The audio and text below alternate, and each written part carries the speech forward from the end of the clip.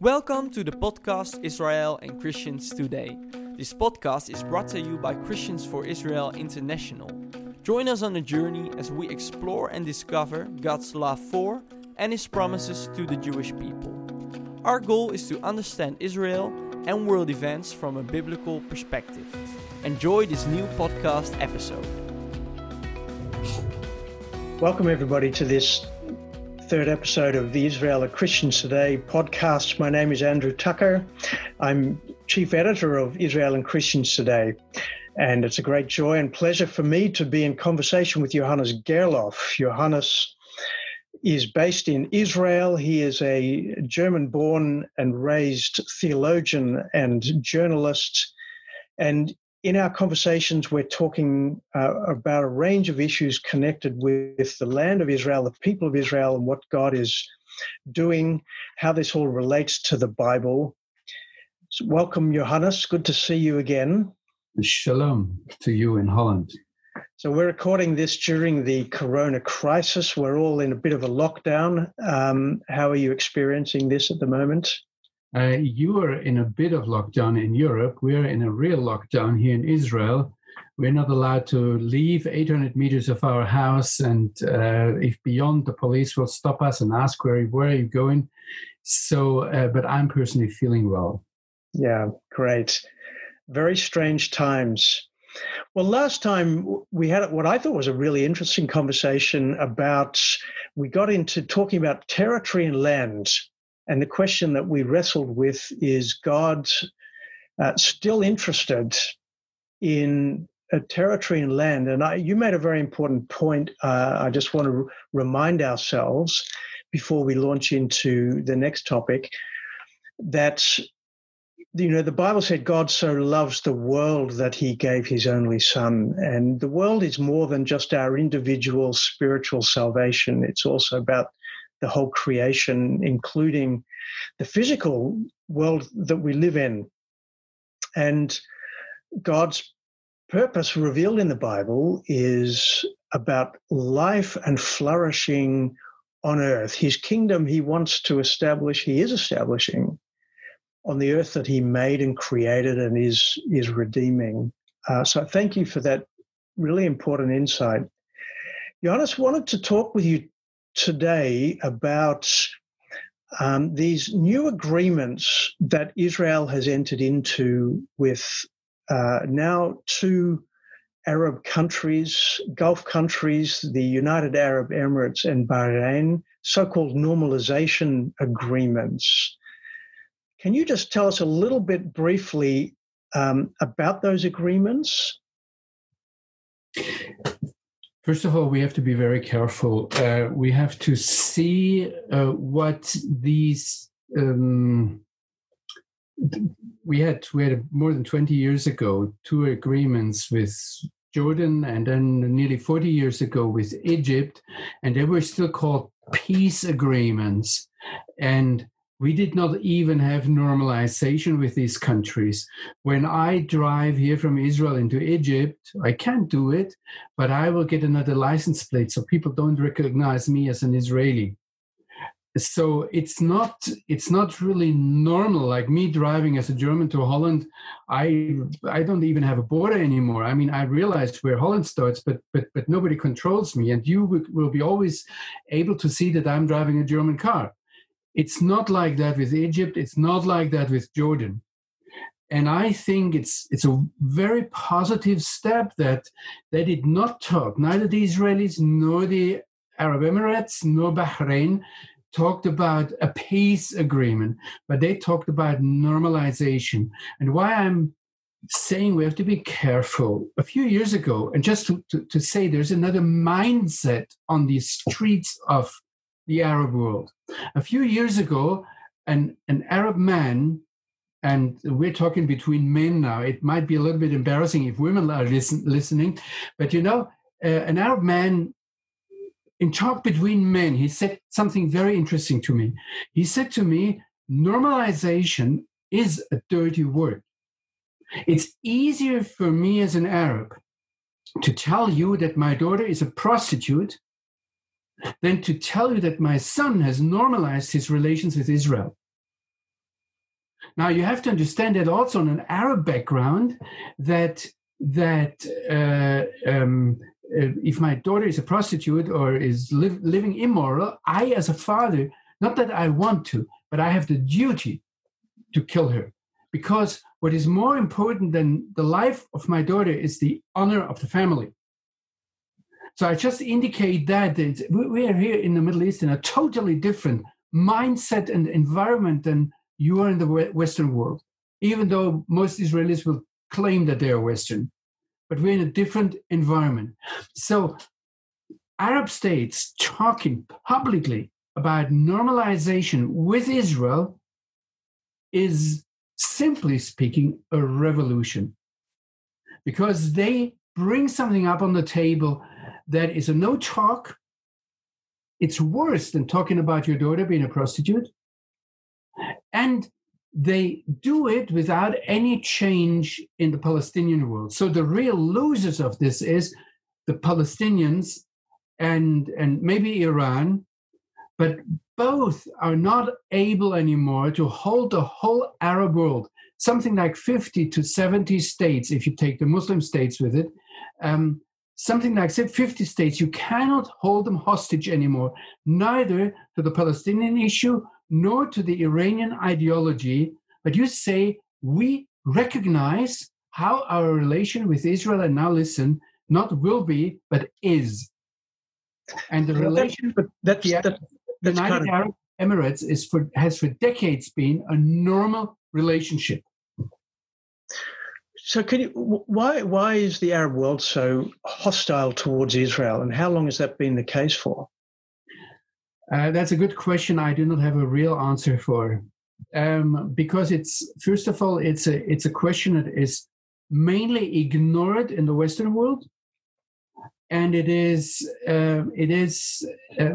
very difficult to grasp because of the honor issue I already touched. And I say it now from a Western point of view. It might sound different from an Arab point of view.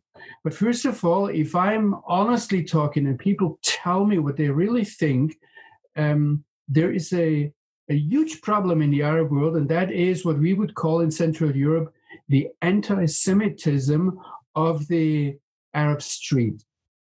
It's not the bad rulers that force their normal people who are peace-loving and normal people who just want to live and have peace with their neighbor. It's not that the bad Arab rulers force their good, normal people to have peace with Israel, but it's the good Arab rulers who force their bad street to have peace with Israel. And we have to simply wait what's coming out of that.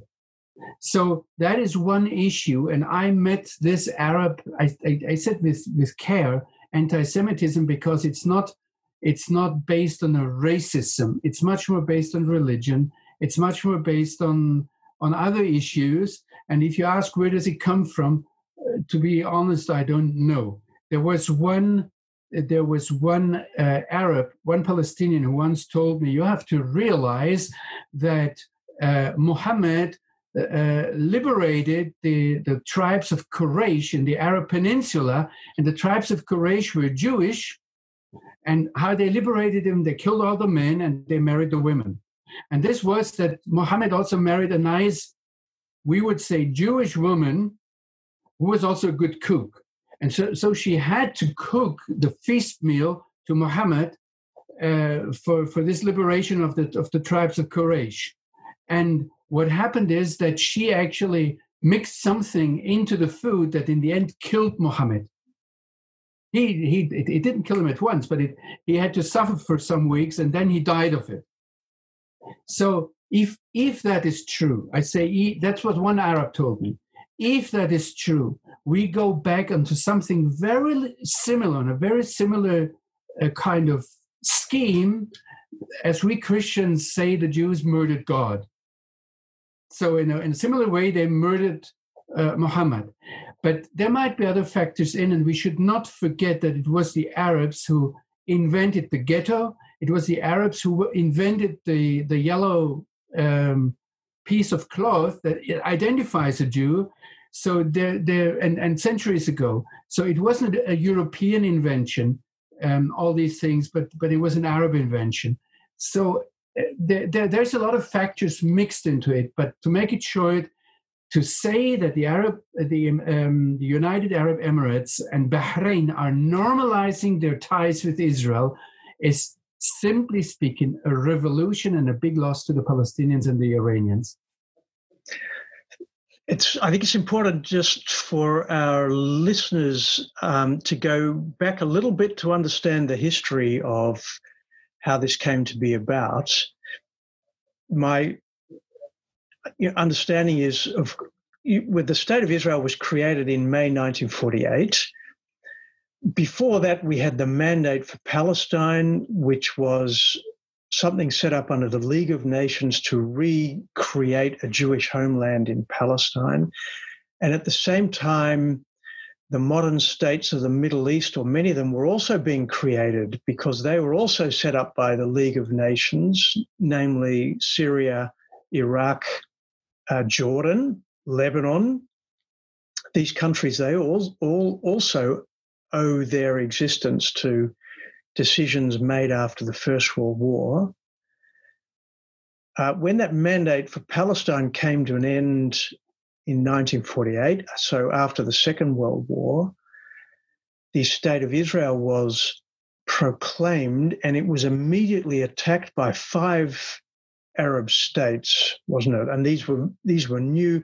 Egypt, of course, already existed for much longer, but also Syria, Jordan, Lebanon, and Iraq attacked this new Jewish state immediately within hours. May I interrupt you there and just say another thought that is important if you want to understand also the peace agreement today. All the states we're talking about were before the World War I were under Ottoman rule. And then the Allied powers, the victors of World War I, decided to divide the Middle East in a new order. And they basically said there has to be an Arab kingdom. And there was an inner Arab fight. If you know the movie Lawrence of Arabia, you have it there a little bit. And there was an old family on the Arab Peninsula that had their lineage back to Muhammad, the Prophet, and they were basically driven out by the family of Ibn Saud. And there was a lot, but that was the Arab side, and that is also one of the backgrounds why Arabs from the Arab Peninsula are much more open towards Israel than, let's say, the immediate neighbors of Israel, like Syria, like Lebanon, like Jordan. Actually, the Jordanian royal family are the direct descendants of the family that came from Saudi Arabia, was driven out by the house of Ibn Saud. So there was inner Arab fighting, and the Europeans, and that was another problematic thing, brought in their idea of nation states, which is absolutely foreign to the Middle East and also to Africa. So they imposed something on the Middle East, and also these are thoughts that are, if you look today into the United Arab Emirates, for example, you have some Arab sheikhs that agree that they are kings and then that they are uniting. But you feel there's something that is existent until today on the Arab street and in the Arab countries that is much more determining than the thought of Europe, of international law, of having states, and so on. And then the British actually said, so the Jews should also have their state. And they promised to the Jewish people, and there was play back and forth, which you know better than I, but they promised the Mandate of Palestine. And the Mandate of Palestine was given to Great Britain in order to create a Jewish homeland. And actually, it originally included Jordan. And then we have all kinds of partition plans, and that plays into that. And that is also why Arabs on the Arab Peninsula can easily say, like the Crown Prince of Saudi Arabia said to the Palestinians, now, why don't you get along with the Jews and make peace finally? Because there were partition plans. There was a huge Arab state that was divided in the end. And then 75% of the state that was promised to the Jews was given again to Arabs, which is today's Jordan. And if we talk today about partitioning the land again, actually, whether we come from an Arab point of view or from a historical point of view, we're partitioning again the 25 remaining percent of the land promised to the Jews between Jews and Arabs. Right. But the Arabs as a whole, as I understand it, rejected the idea of a Jewish state at all, didn't they? I mean, that's why they attacked straight away, at least those 5 immediate neighbors of Israel. They were trying to destroy the Jewish state, not just keep it within certain borders. Am I right in that? Yes, I said before, what is the revolution now is that the Arabs on the peninsula said, we are not hostage to the Palestinians. You have to understand, if you talk to Arabs, it's easily but I take the person everybody knows, Yasser Arafat. He was born in Cairo. He grew up sometime with an uncle in Jerusalem. He had close relatives in Baghdad.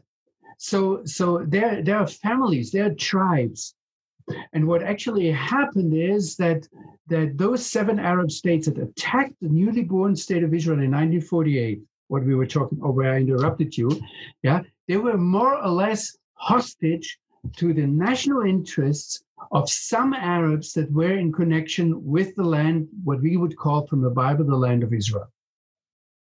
So there are inner Arab policies that are very contradictory, and actually King Abdullah I, the great grandfather of today's King Abdullah, he was killed on the Temple Mount by an Arab activist or terrorist, wherever you stand ideologically, because of his good relations with Israel. Anwar al-Sadat was killed because of his good relations with Israel. And we know that they were not normalized, So it's very interesting how this whole thing will develop.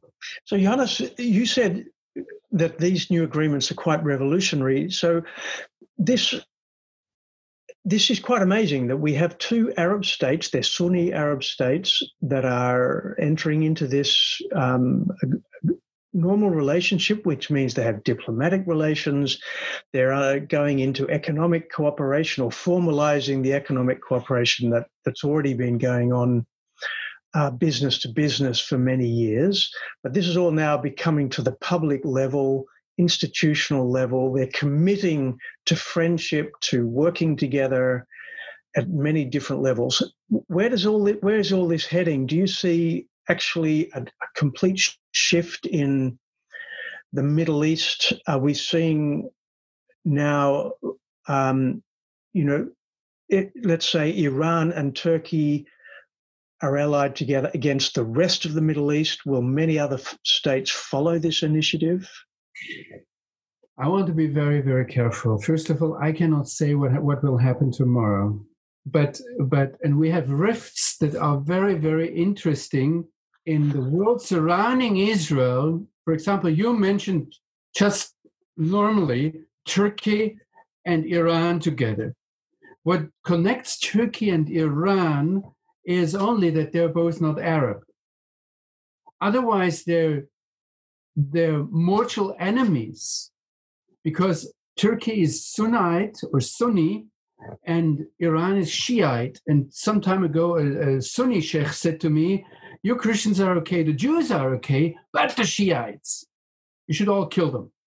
And he actually told me that he hoped that America would bomb Iran. So there's a deep Sunni Shiite shift. The Turks actually have another problem that 2,000 years ago you didn't have them here. And if you have colonialists, and listen there to Erdogan, who accuses Israel of colonialism, 2,000 years there were Jews here, and every Arab knows that, but there were no Turks here. The Turks came somewhere from China or Eastern Asia, I don't know where, and invaded here. So that's another shift. Now there is a racial shift between Arabs and Iranians, which Iranians, the name Iran, and that's what Iranians claim, is connected to Aryan. Now, I'm not, as a German, I'm not allowed to say that anymore, but it was an Iranian who once told me, we are one, we are both Aryans. And they know that Arabs are what we would call in German Untermenschen, subhumans. Yeah, so there's a very dirty racial element in all that. And I do not know where all this leads. This is a very unsympathetic, let's say, mix of neighbors we have here, and there is an ideological string that hates the Jews.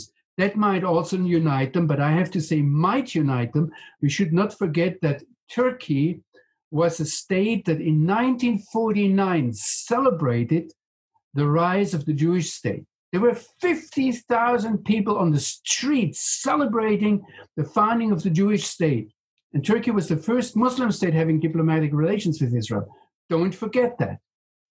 And Iran was, until 1979, the state in the whole area who had best relations with Israel. If the Mullah regime falls, we don't know what will happen. So there is a lot of question marks in that. And yes, at one point we are right, the threat from Iran and the systematic buildup of Iran to be a hegemonial power here, a regional power here, frightens the Arabs and kind of creates a Israeli Sunni Arab bloc today that is against Iran. But that's nothing surprising. That is actually already 20, 30 years old. So what is the revolution is that the Arabs say we stand with this normalization, that they publicly proclaim it. Don't forget that I think 2 years ago, there were military exercises over the Mediterranean. It was organized by NATO, and the Greek Air Force was participating, and the United Arab Emirates Air Force was participating with the Israeli Air Force. So they were also already fighting together. There might be today, I don't know, certainly not from firsthand, but there might be today even rocket systems in the United Arab Emirates that were birthed or invented in Israel, pointing towards Iran. The new thing now is that officially Israeli airplanes can land in the United Arab Emirates and threaten Iran, and that changes the whole military situation. So what will happen, I don't know. Maybe Iran now makes peace with Israel and the whole thing will be thrown again back and there will be no normalization. I don't know. Yeah, so there are a lot of options on the table. Also, I mean, it depends on what NATO or the European Union does with Turkey. And we have the Cyprus issue that is involved. And also that is we have a big disappointment in Turkey towards the Europeans that drives them towards the Iran today, even though Iran, from a Turkish point of view, is very unsympathetic. But Erdogan first tried to be popular among the Arabs, which he didn't succeed because he thought they should follow him. And he kind of brought up these old Osmanic fears, and Arabs are rather occupied by Israel than dominated by Turkey. So you see that there's a lot of things coming in, and it's very, very fragile, very unpredictable what is going on here. Just one final question, Johannes, before we draw this podcast to a close, but as an Israeli or living in Israel, do you sense amongst the Israeli people a euphoria about these agreements? Is this somehow ushering in a new area of peace, or are people a little more, let's say, skeptical? As I said before, nobody's talking about a peace agreement. Most Israelis I know would answer, so what? We will not be able to wear a bikini on the nice beaches they have in the United Arab Emirates. And they're actually very expensive. Business people have relationships already for a long time. It's somewhat unpredictable because the security situation in terms of legal security situations for businessmen is very unpredictable in the United Arab Emirates. So it won't change a lot. I don't see the big stream of tourists going there. The Israelis are very curious. They will for sure go there to get to know that country. But it won't be like with the Black Forest or with Berlin, a relationship where Israelis go year by year. Interesting. Well, we're certainly living in fascinating times, aren't we? Thank you, Hannes, and look forward to speaking with you next time. Thank you for listening to this podcast episode. We'd like to connect with you online. Find us on Facebook, visit our YouTube page, and check out our website. For now, thank you for listening, and we'd like to see you next time. Bye-bye!